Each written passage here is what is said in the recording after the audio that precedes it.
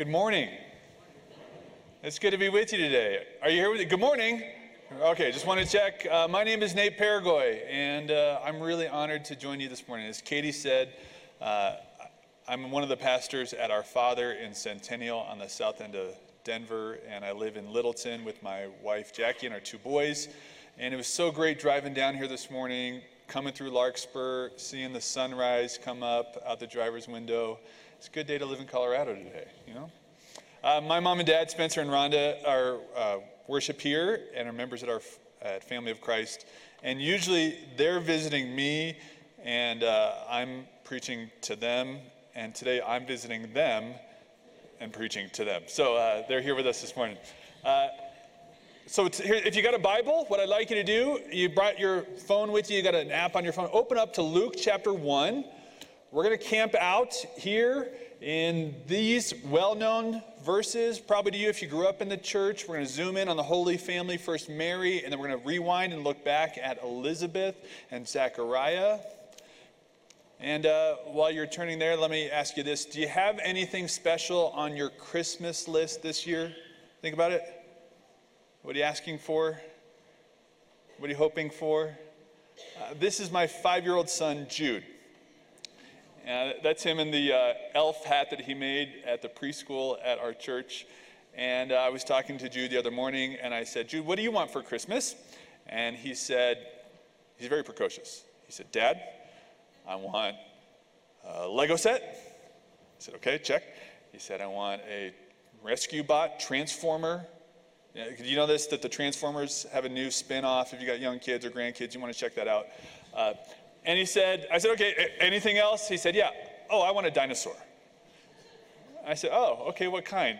Thinking he was going to tell me like the name of a kind of dinosaur? No, he said, I want a pet dinosaur. I said, okay, just a pet. What kind? He said, oh, just a T-Rex. I said, yeah. Isn't it great? When you're a kid, especially at Christmas, anything is possible. We're going to finish counting down the days to Christmas. We've got a little chain, made of paper that we're, taking one ring off every day. We're going to take some laps around the neighborhood. 2 weeks from this morning, about this time, there's going to be wrapping paper all over my living room. It's almost better than being a child, is to see Christmas through the eyes of a child. But I think something happens along the way. The older we get, less and less the awe and the wonder of Christmas is for us. It seems to fade. It seems to disappear. Between the things we have to do, parties and Christmas programs, big Christmas program coming up in about an hour from now right here, and presents to wrap, somehow, somewhere along the way, the older we get, the awe of Christmas just kind of seems to fade. What's on your list? Not just the things that you want at Christmas, but what's on your list, the things that you've longed for in your life that could be different this year. And maybe you're praying for those. Or maybe you've stopped praying for some of those things altogether, the circumstances in your life and the people in your life that you care about and the way that you wish you could be different this year. What's on your list? Here's what I'd like to do over the next couple of minutes. To take a close look at Luke chapter 1, to zoom in on first Mary, then Zechariah, and we're going to see two things here. That because Christmas is true, number one, nothing is impossible, and no one is forgotten. In fact, I have a list of those two things on the screen to show you. Nothing is impossible, number one, and no one is forgotten, number two. All right, so number one, nothing is impossible. You got your Bible? Hope you do. You got an app on your phone. I want to read a part of Luke chapter 1. We're going to jump in with the Holy Family here that we meet first Mary, verse 26. Gabriel appears to her. Jump down with me to verse 30 and 31. It says this, "And the angel said to her, 'Do not be afraid, Mary, for you have found favor with God, and behold, you will conceive in your womb and bear a son, and you shall call his name Jesus.'" Now, rightly so, Mary's a little confused about how this is going to take place. This is the only time this has ever happened in the history of history, right? So Gabriel's going to give her a couple things right in a row. He's going to explain to her how this will happen, and he's going to give her proof of how this is already happening, and then he will give her a promise about what will happen. So an explanation, the proof, and the promise. Look down at verse 35. "And the angel said to her," explanation, "The Holy Spirit will come upon you, and the power of the Most High will overshadow you. Therefore, the child to be born will be called Holy, the Son of God." I'm sure Mary is still scratching her head at this point. Here's the proof. Gabriel says this, "And behold, your relative Elizabeth in her old age has also conceived a son, and this is the 6th month with her who was called barren." This is so fascinating to me, the beautiful symmetry of these two pregnancies. It's maybe lost on us at some point that God is doing something new in a young teenage woman, creating life in her womb, and an old barren woman who are related not simply by family ties, but because of what God is up to. He said, look at the proof. Here it is. I'm already up to other things. And then he will give a promise, the next verse that follows, verse 37, "For nothing will be impossible with God." Whoa. Mary says, "All right, I'll take it." Verse 38, "Behold, I am the Lord's servant. Let it be for me according to your word." And now everybody knows her name. I mean, after all, after Jesus, she's the next most famous person in the Christmas story. You might take a step back from this story, maybe familiar to you, and say, look at Mary's response. I mean, she didn't know. She stepped out in faith. I want to have that kind of faith where I follow Jesus and I take him at his word. But I want you to notice here that Mary is not simply taking the word of the angel on blind faith. Easy to miss. Go back to verse 29. It says this, "But she was greatly troubled at the saying," when angel Gabriel appears to her, "and," here it is, "tried to discern what sort of greeting this might be." Tried to discern what sort of greeting this might be. This is the Greek word logizomai. We get our English word logic, logizomai. You want to learn something today? Say it back to me, logizomai. Very good. You got at least one thing out of worship today. Logizomai. We get our English word logic. It means to think through, to reason, to take an account. Maybe Mary was a thinker. Remember the Christmas story? Mary treasured up all these things, pondering them in her heart. Mary's been thinking about this conversation the whole way through. By the time she says, "I'm in, may it be for me as you have said," she's not simply taking the word of the angel on blind faith. She's thinking it through, and she knows what it will cost her personally and socially. Because for Mary, it will cost her dearly to do this. Socially, in a shame and honor culture where your family was everything, Mary is about to bring dishonor to her family and to its name. And people could count to 9. They knew the gap between her due date and her wedding date. And so it would mean for Mary being shunned by her community, people that she had known her whole life, and likely that her own family would be shunned as well, the baby in her womb. She has a price to pay. And she knows what it will cost her personally, not just socially. But Mary doesn't have the right to do what every human parent on earth has the right to do. Do you notice that? You have a stuffed animal? What do you get to do? You get to pick your stuffed animal's name. You have a dog. You have a pet. You get to pick your pet's name. What does Mary not get to do? She doesn't get to pick the name of her own child. So I can remember the morning Jude was born. In the weeks leading up to his birth, Jackie had a list of names, and I had a list of names. And Jackie liked Jude, and I liked Judah. Can you guess who won that tug-of-war in our family?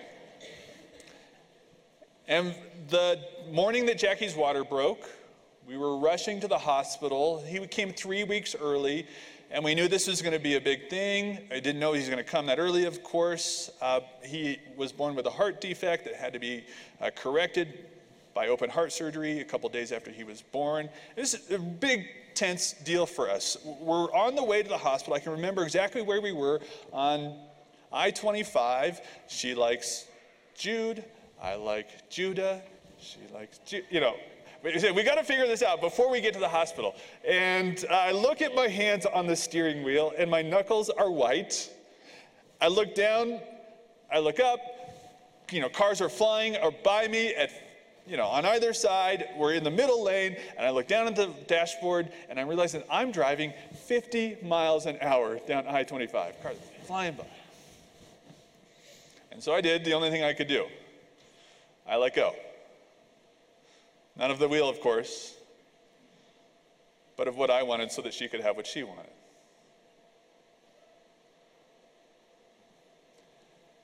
Mary doesn't even get a list. You will call his name Jesus. And she has no right to do, or no option, no choice but to do what every human being on earth who's a parent has the fundamental right to do. She takes her hands off her life and says, I'll take it.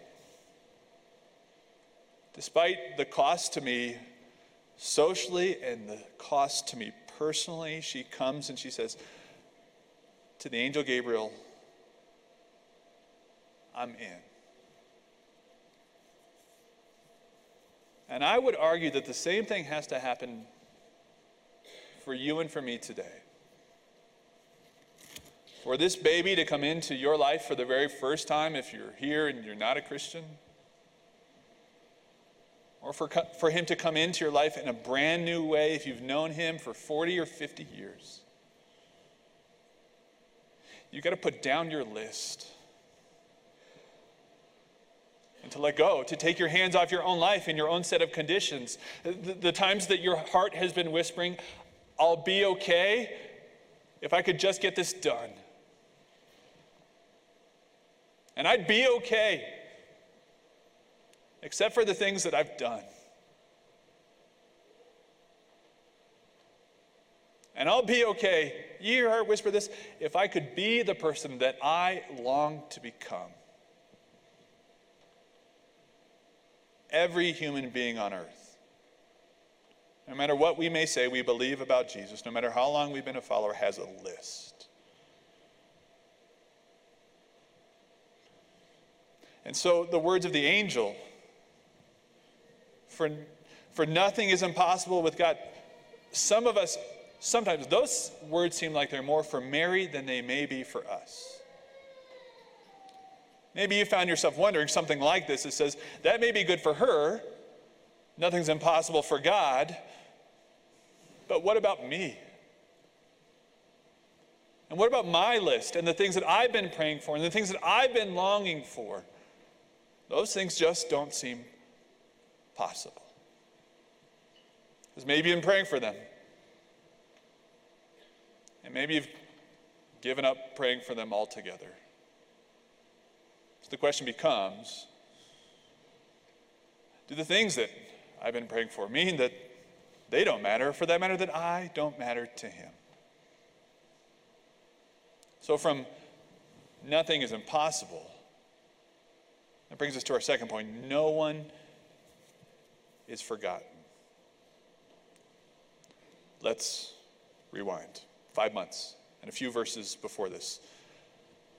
If you got your Bible earlier, we meet Zechariah and Elizabeth. Verse 5, let's zoom in on her. It says this: In the days of Herod, king of Judah, there was a priest named Zechariah of the division of Abijah, which I think is how you say that. We'll find out when we get to heaven. And he had a wife from the daughters of Aaron, and her name was Elizabeth. And they were both righteous before God, walking blamelessly in all the commandments and statutes of the Lord. But they had no child, because Elizabeth was barren, and they were both advanced in years. Now, this is a big deal. It's a big deal today. It's a big deal back then, too. Because in a culture where family was everything, that Elizabeth can't provide an heir for her and Zechariah. It means they have no one to care for them, no income to provide for them in their old age. It means she brought no value to her family, and for her people around her family, it meant she had no value herself. And so Zechariah, her husband, goes to work one day. He's a priest in the temple. And here's what happens, verse 11. And there appeared to him an angel of the Lord standing on the right side of the altar of incense. And Zechariah was troubled when he saw him, and fear fell upon him. But the angel said to him, Do not be afraid, Zechariah, for your prayer has been heard. And your wife Elizabeth will bear you a son, and you shall call his name John. I think there's something here, maybe these are familiar words to you, something here that's very easy for us to miss, and they are these words: For your prayer has been heard. This is a bit of conjecture, but if I were in Zechariah's shoes, if I were he and Elizabeth, and I had tried to start a family and wasn't able to do so, and tried again and wasn't able to do so, and prayed to the Lord, children are a gift, would you give us a child? And did that for a number of years, and a number of more years, and a number of more years, and looked at my own age and done the math. Eventually, at some point, I would have given up. And I wouldn't just have given up, but I would have stopped praying for that altogether. I don't know, but maybe. This is a picture of my grandma, Natalie. Here she was a few years ago, and she's in heaven now. And she grew up in Hibbing, Minnesota. Her dad was a Lutheran pastor, small mining town, kind of southern Minnesota. Anybody from here from Minnesota this morning? A couple of you? All right, on this side, 3 of you. Very good. So Austin, Minnesota is where she met my grandfather. He was in sales and started his career selling meat for the Hormel Meat Company, and got into computers, was working for IBM, and was in Louisville, Kentucky, where they're trying to start a family and they can't.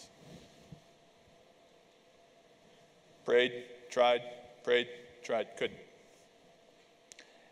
I turned to Lutheran Family Services and adopted my dad, who's here this morning. And adopted my aunt a couple years after that. He's transferred to Bethesda, Maryland, transferred to Denver, Colorado. He worked in the early 70s at the first building that went up in the tech center.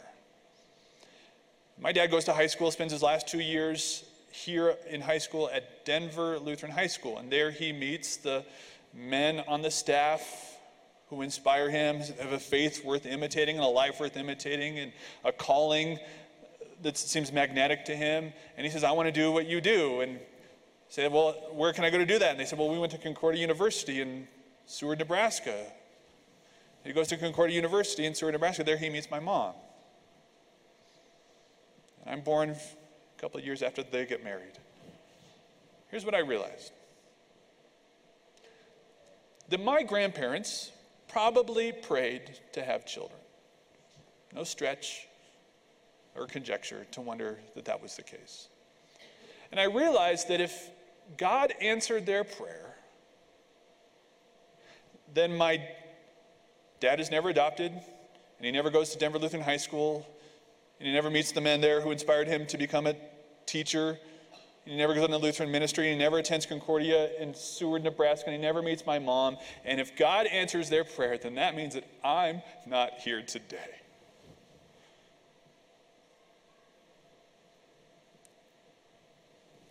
What has been on your list of things that you've been praying for and longing for?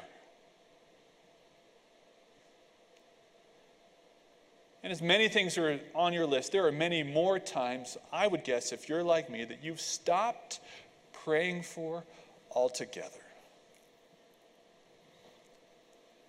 And echoing off the pages of Scripture through time and space are these words from the angel Gabriel to your words, to your ears: fear not, for your prayer has been heard. No matter how long you've been longing, no matter how long you've been praying, and even if you've stopped altogether, your prayer has been heard, that you are not forgotten, and neither are the longings that you have. You see, Christmas is a sign that we have a God who is not content to send words of explanation. I mean, he said nothing is impossible. No one is forgotten. But for him, that was not enough. That he himself wanted to see creation through your eyes. He became weak. He was born as a baby. He grew into a man. And on the cross, what do we find? Jesus Christ, God himself, taking his hands off his life to hold on to you. Despite what it may cost him personally, physically, emotionally, spiritually, what do we find on the cross? Jesus Christ giving up his life, not simply because he had to, but because he chose to.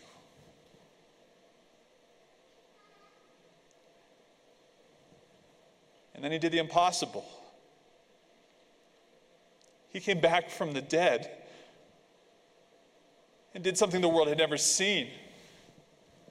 He rises from the dead. Matthew records for us that there were bodies coming out of graves in the city of Jerusalem that day. He says to you, he makes a promise and says, for me, my empty tomb, I am just getting started. You have no idea what I'm about to do to bring down the new heavens and the new earth, and to end disease and death, and to remove the curse as far as it is found,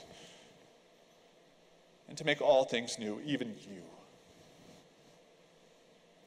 So that you can look at your life and wonder. The things you know and the things that you don't know. So that you can let down your longings and give him your list. And say, even if what I've been praying for won't ever happen, I take my hands off my life. That's what Mary did. And that's what made her great. And that's what you do, and you'll be great too. And it won't matter who knows your name, and it won't matter who doesn't. Because you have one, Jesus Christ, who knows you, who died and rose so that you could belong to him forever. In him, nothing is impossible. So pray with courage and boldness, and no one is forgotten. Remember that he knows your name and hears your cry too. In the name of Jesus, amen.